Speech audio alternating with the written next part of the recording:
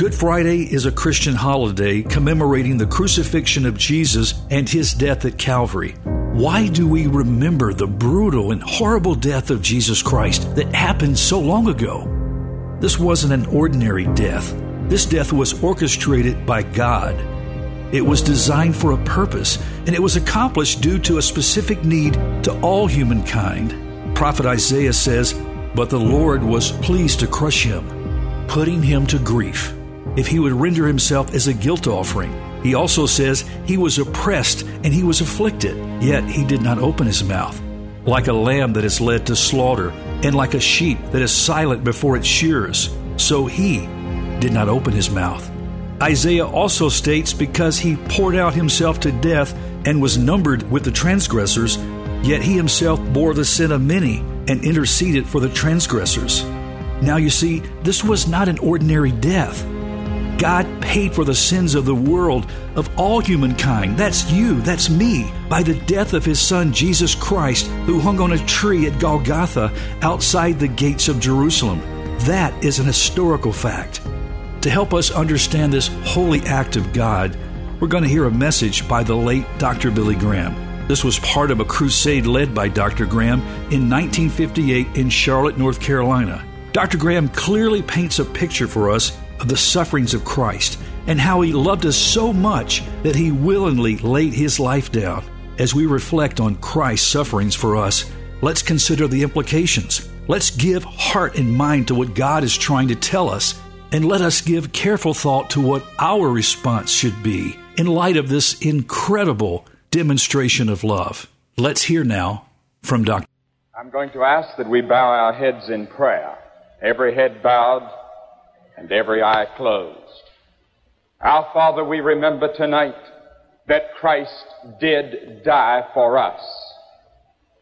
We thank Thee that He hung on the tree and stayed there, even though the angels were ready to rescue Him, because He loved us and He was willing to pay the price for our redemption.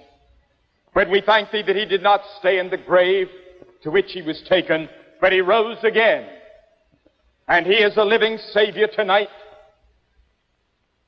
And we are looking forward to that day when we shall see Him face to face. Be present in this service tonight. And we pray that Thou wouldst go into the homes of the thousands that are watching by television all over the nation and throughout the Dominion of Canada tonight. For we ask it in His name. Amen. Now, Matthew, the 26th chapter, beginning at the 36th verse. Then cometh Jesus with them unto a place called Gethsemane, and saith unto the disciples, Sit ye here while I go and pray yonder. And He took with Him Peter and the two sons of Zebedee, and began to be sorrowful and very heavy. Then saith He unto them, My soul is exceeding sorrowful, even unto death. Tarry ye here and watch with me. And He went a little further and fell on His face and prayed, saying, O my Father, if it be possible, let this cup pass from me. Nevertheless, not as I will, but as Thou wilt. I want you to see this picture tonight, because the last 24 hours in the life of Christ was the darkest period in the history of the entire world. And here we find an incident in the last hours of the life of Christ that I want us to think about tonight and see what practical application we have in our own lives and the world in which we live. Many people write to me and they say, we don't understand the gospel. We don't understand what you mean by receiving Christ or being born again. But I think more people write to me and say this. They don't understand why Christ had to die on the cross in order for us to be saved. They do not understand the dark hours of Gethsemane. They do not understand why Christ voluntarily laid down His life.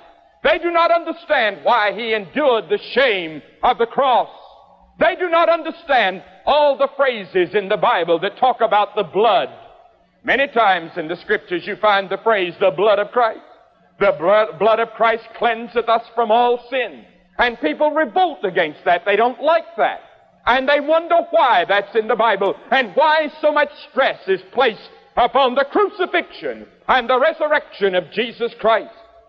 Well, tonight I want us to see these last 24 hours in the life of Christ were the darkest in history, and yet it was the darkness just before the dawn. And I believe that history repeats itself. And when the world comes to that moment of despair, that moment when it's about to blow itself apart, that moment when it seems there is no solution, at that moment the sun will rise. The kingdom of God shall come, because we have the promise in the Scripture that Jesus Christ, the Son of the living God, is coming back to this earth again. He is going to set up His kingdom. And then shall the prayer be answered that He prayed in the Lord's Prayer, Thy kingdom come. His kingdom shall rule. But before the triumph, before the crown, before the kingdom, before the victory, there had to come the suffering. There had to come the cross.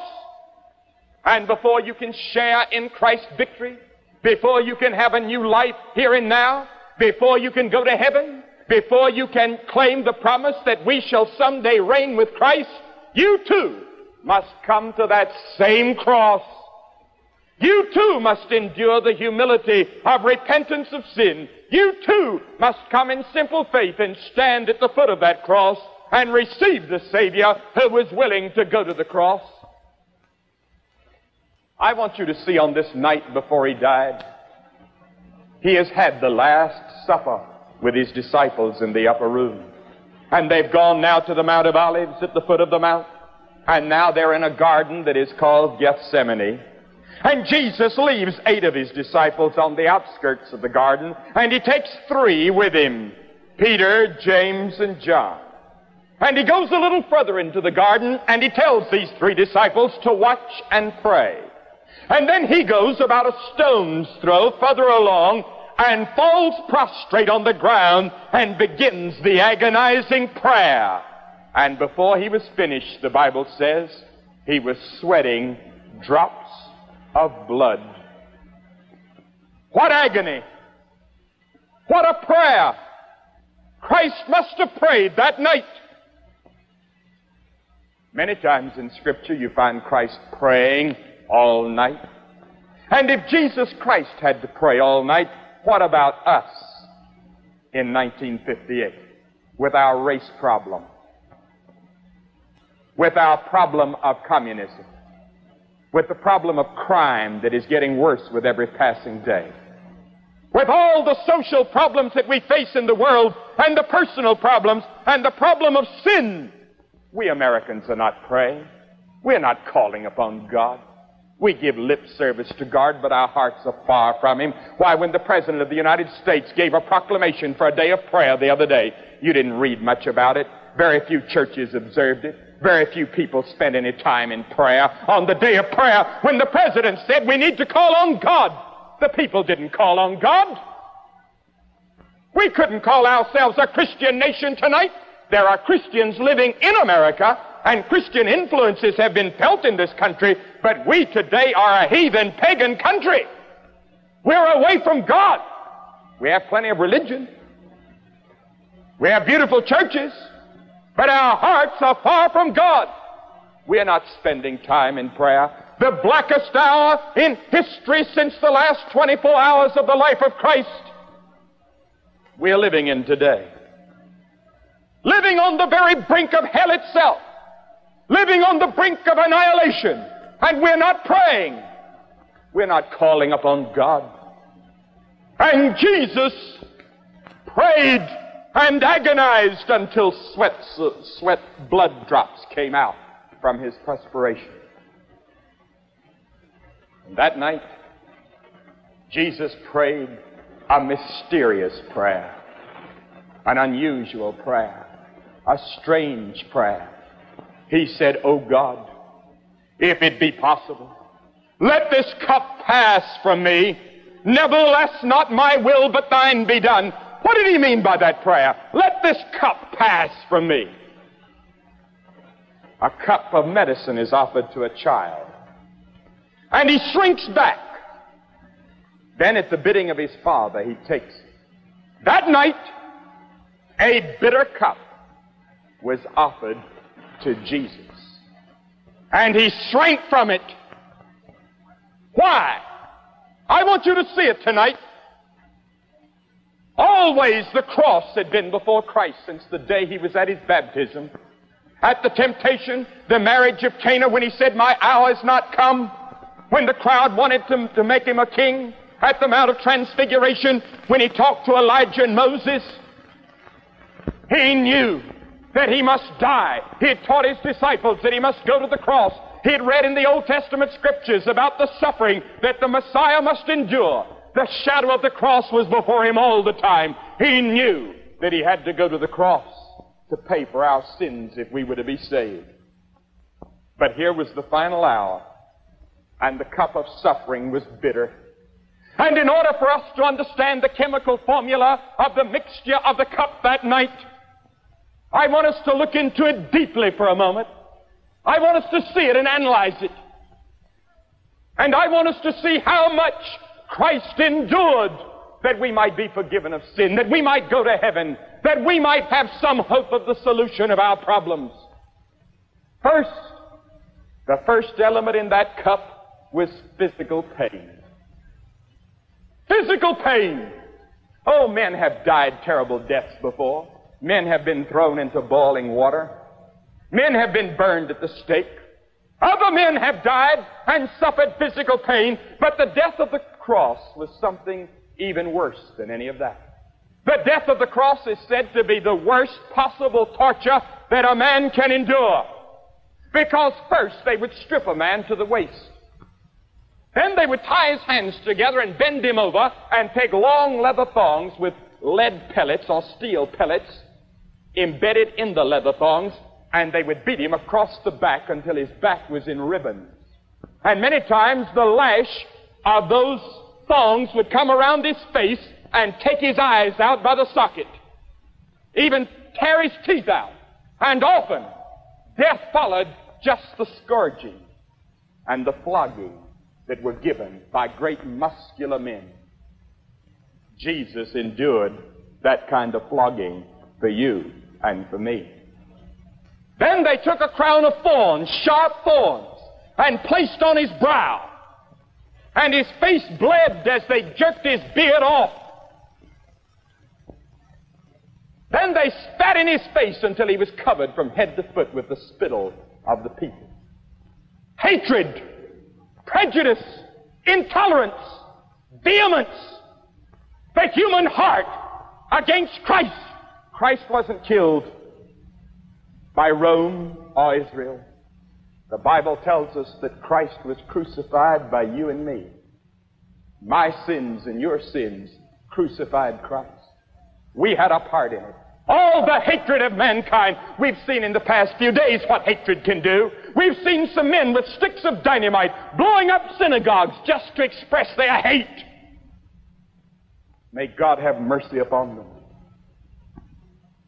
The human heart is expressed in that cross. Almost saddest as they flogged him, as they beat him, as they spit on him, as they put a crown of thorns on him, and then they gave him a 250-pound cross to carry. And he stumbles along the road with that cross until Simon of Cyrene had to come and help him carry the cross. And I'm certain today in heaven Simon is thrilled and proud of the fact that he helped Jesus carry the cross. Have you helped Jesus carry the cross? Or were you one of the ones putting the nails in his hands? But you say, Billy, I would never put a nail in Jesus' hand. I would never pick up a flog and flog him, wouldn't you? You did it today. The sin that you committed today helped crucify Christ. Because those people were our representatives. We were expressing ourselves in them. You and I helped crucify Jesus. He was dying for our sins. Then they took him to Golgotha's Mount and they put spikes in his hands. They tore his hands and his feet. He never uttered a sound. The pain, the thirst, his tongue was swollen double. And he hung hour upon hour on that terrible cross. And then at the end, many times when a person was dying on a cross, the ravenous birds, the vultures, would come with their iron-like beaks and pick at him while he was still alive. That was the cross. And that night, the night before he died, Jesus was on his knees before God and saying, "Oh God, if it's possible to save Billy Graham, if it's possible to save Jim Jones, if it's possible to save men and women some other way without me having to endure that pain, oh God, find it." But there was another suffering. There was the suffering which was the loneliness that he suffered because Jesus went to the cross alone. No one else could go with him. He was the Son of God. He was the only one in the universe that could bear all of our sins. Because the Lamb, he was the Paschal Lamb that Passover season. And the Lamb had to be without blemish. And he was the Paschal Lamb being slain from the foundation of the world for us. He alone had in his body and in his soul the capacity to bear our sins. Because you see, we'd sinned against God, we'd rebelled against God, and we deserved death, and we deserved judgment, and we deserved hell. But Jesus said, "I'll take the judgment, I'll take the hell, and I'll take the suffering." And he went to that cross alone, because only he could suffer. Only he could be offered as a sacrifice that would be pleasing to God and would reconcile God and man together. So he endured it alone. Judas was betraying him for 30 pieces of silver, about $21. You have betrayed him today. The lie you told betrayed Jesus. The lustful thought that you had, the immoral deed that you did, the cheating that you did in business, all of that betrayed Jesus. How many times we've betrayed him? We were a part of that betrayal, and we're just as guilty as Judas. And we will go to the same place as Judas went, unless we repent of our sin and come to Jesus Christ and ask him to forgive us.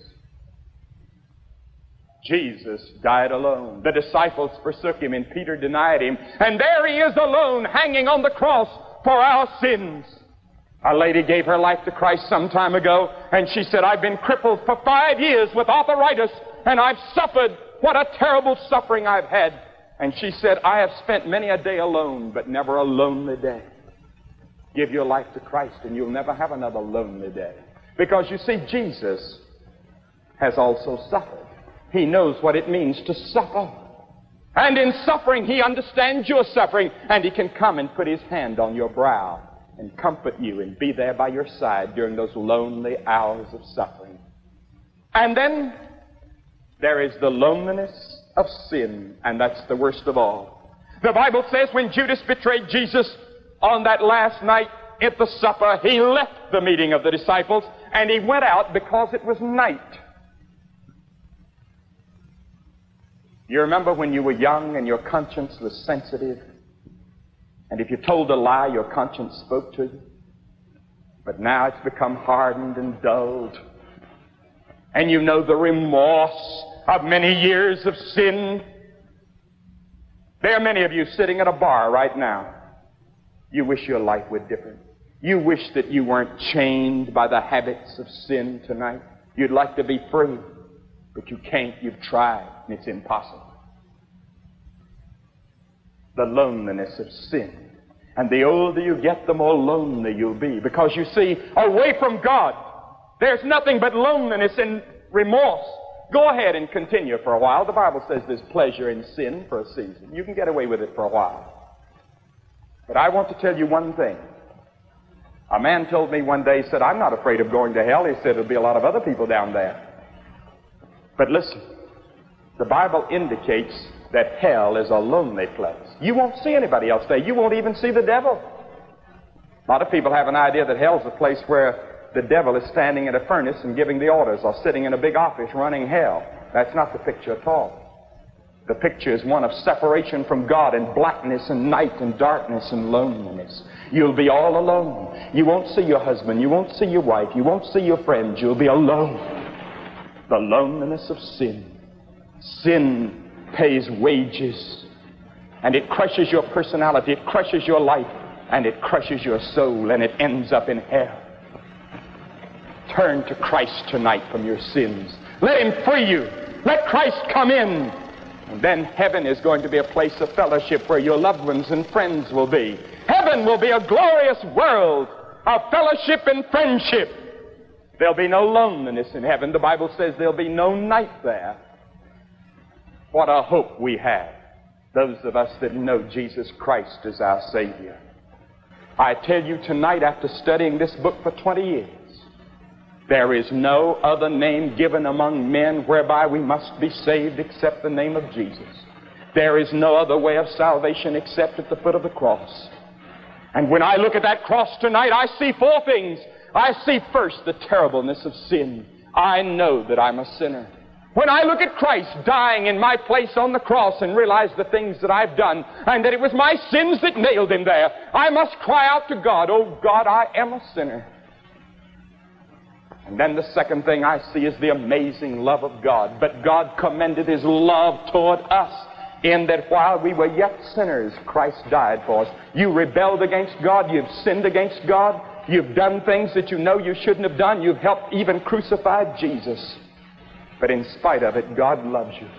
And on the cross there is written in gigantic letters in neon fire, "God so loved the world that He gave His only begotten Son, that whosoever believeth in Him should not perish but have everlasting life." There is the love of God.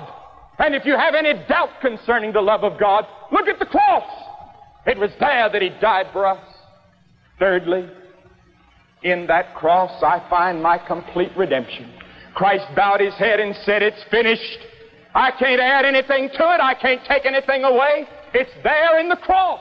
And if I'm ever to get to heaven, I'll have to come to the cross. If I'm ever to have sins forgiven, I'll have to come to the cross. And I want to ask you tonight, have you been to the cross? Are you sure that you've had this encounter with God at the cross? You may be a member of the church. You may live a moral life. You may be a decent person. I don't know who you are or what you are. It doesn't make any difference what race you come from, what your nationality background is, what state you live in, how rich or how poor, how educated or uneducated. You have to come to the cross. You say, "But Billy, that's foolish. Do you mean to say I can't be accepted by God unless I come to the cross?" That's right. And the Bible says the preaching of the cross is foolishness to them that perish. God said you'd say it's foolish. You may be a PhD in the university, but if you're ever to have peace of soul with God, you'll have to come like a little child to the foot of the cross. You won't understand it intellectually. You never will. You'll never understand the atonement all the way. You'll never be able to make it all out. But you come in simple, childlike faith and give your life to Christ. You may be the biggest businessman in North Carolina.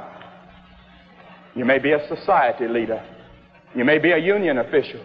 You may be a laboring man. Whoever you are, whatever you are, you'll have to come through the same gate into the kingdom. And Jesus said it's a narrow gate, and the gate is the cross. And if you are not sure that you've been there, renouncing your sin and receiving Christ, you come tonight. Because I do not see how any person could resist the love of God. Many people ask me, what is the unpardonable sin? I'll tell you the sin that God cannot pardon. Any man or woman that rejects or resists His Son, Jesus Christ, who died. That's the unpardonable sin. There remaineth no more sacrifice for sin. There is no other way. And I tell you, my beloved friends of this great nation, there is only one way of forgiveness and redemption and salvation, and that's in the cross. And I'm asking you to come to the cross tonight. I'm asking you to come by faith and say, "Oh God, I have sinned. Oh God, I'm sorry for the things I've done. I come and by faith receive Thy Son, Jesus Christ." Don't neglect it. Don't put it off till another night. You may never have another moment quite like this tonight. Say tonight, "I want Christ. I will identify myself with Him at the cross. I'm ready to turn from my sins. I'm ready to give myself to Christ. I want Him to fill my life. I want Him to help solve my problems and forgive my sins and lift my burdens. I want Him to come in and be closer than a brother. I want Him to come in and help me and forgive me and cleanse me. I'm willing to come and meet Him at the cross." God says, "I want to meet you. I want to help you. But I'll only meet you and help you one place, and that's the cross. Amplify your anthem of grace within my soul. Let me hear the wonders of your redeeming love, and let me hear those saving words you spoke upon the cross. It is finished, it is finished. Oh, what else is there to say? Shame is silenced, death defeated. Hallelujah, God be praised.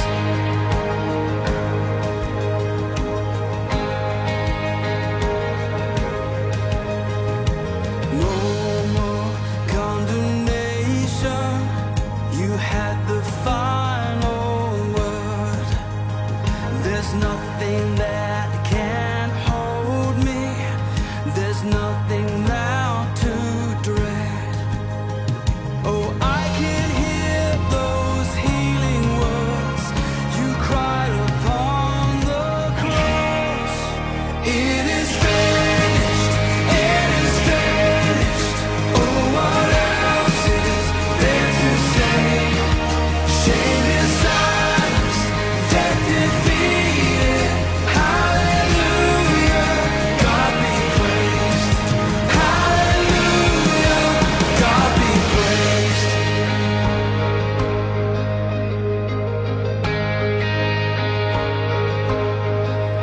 God be praised.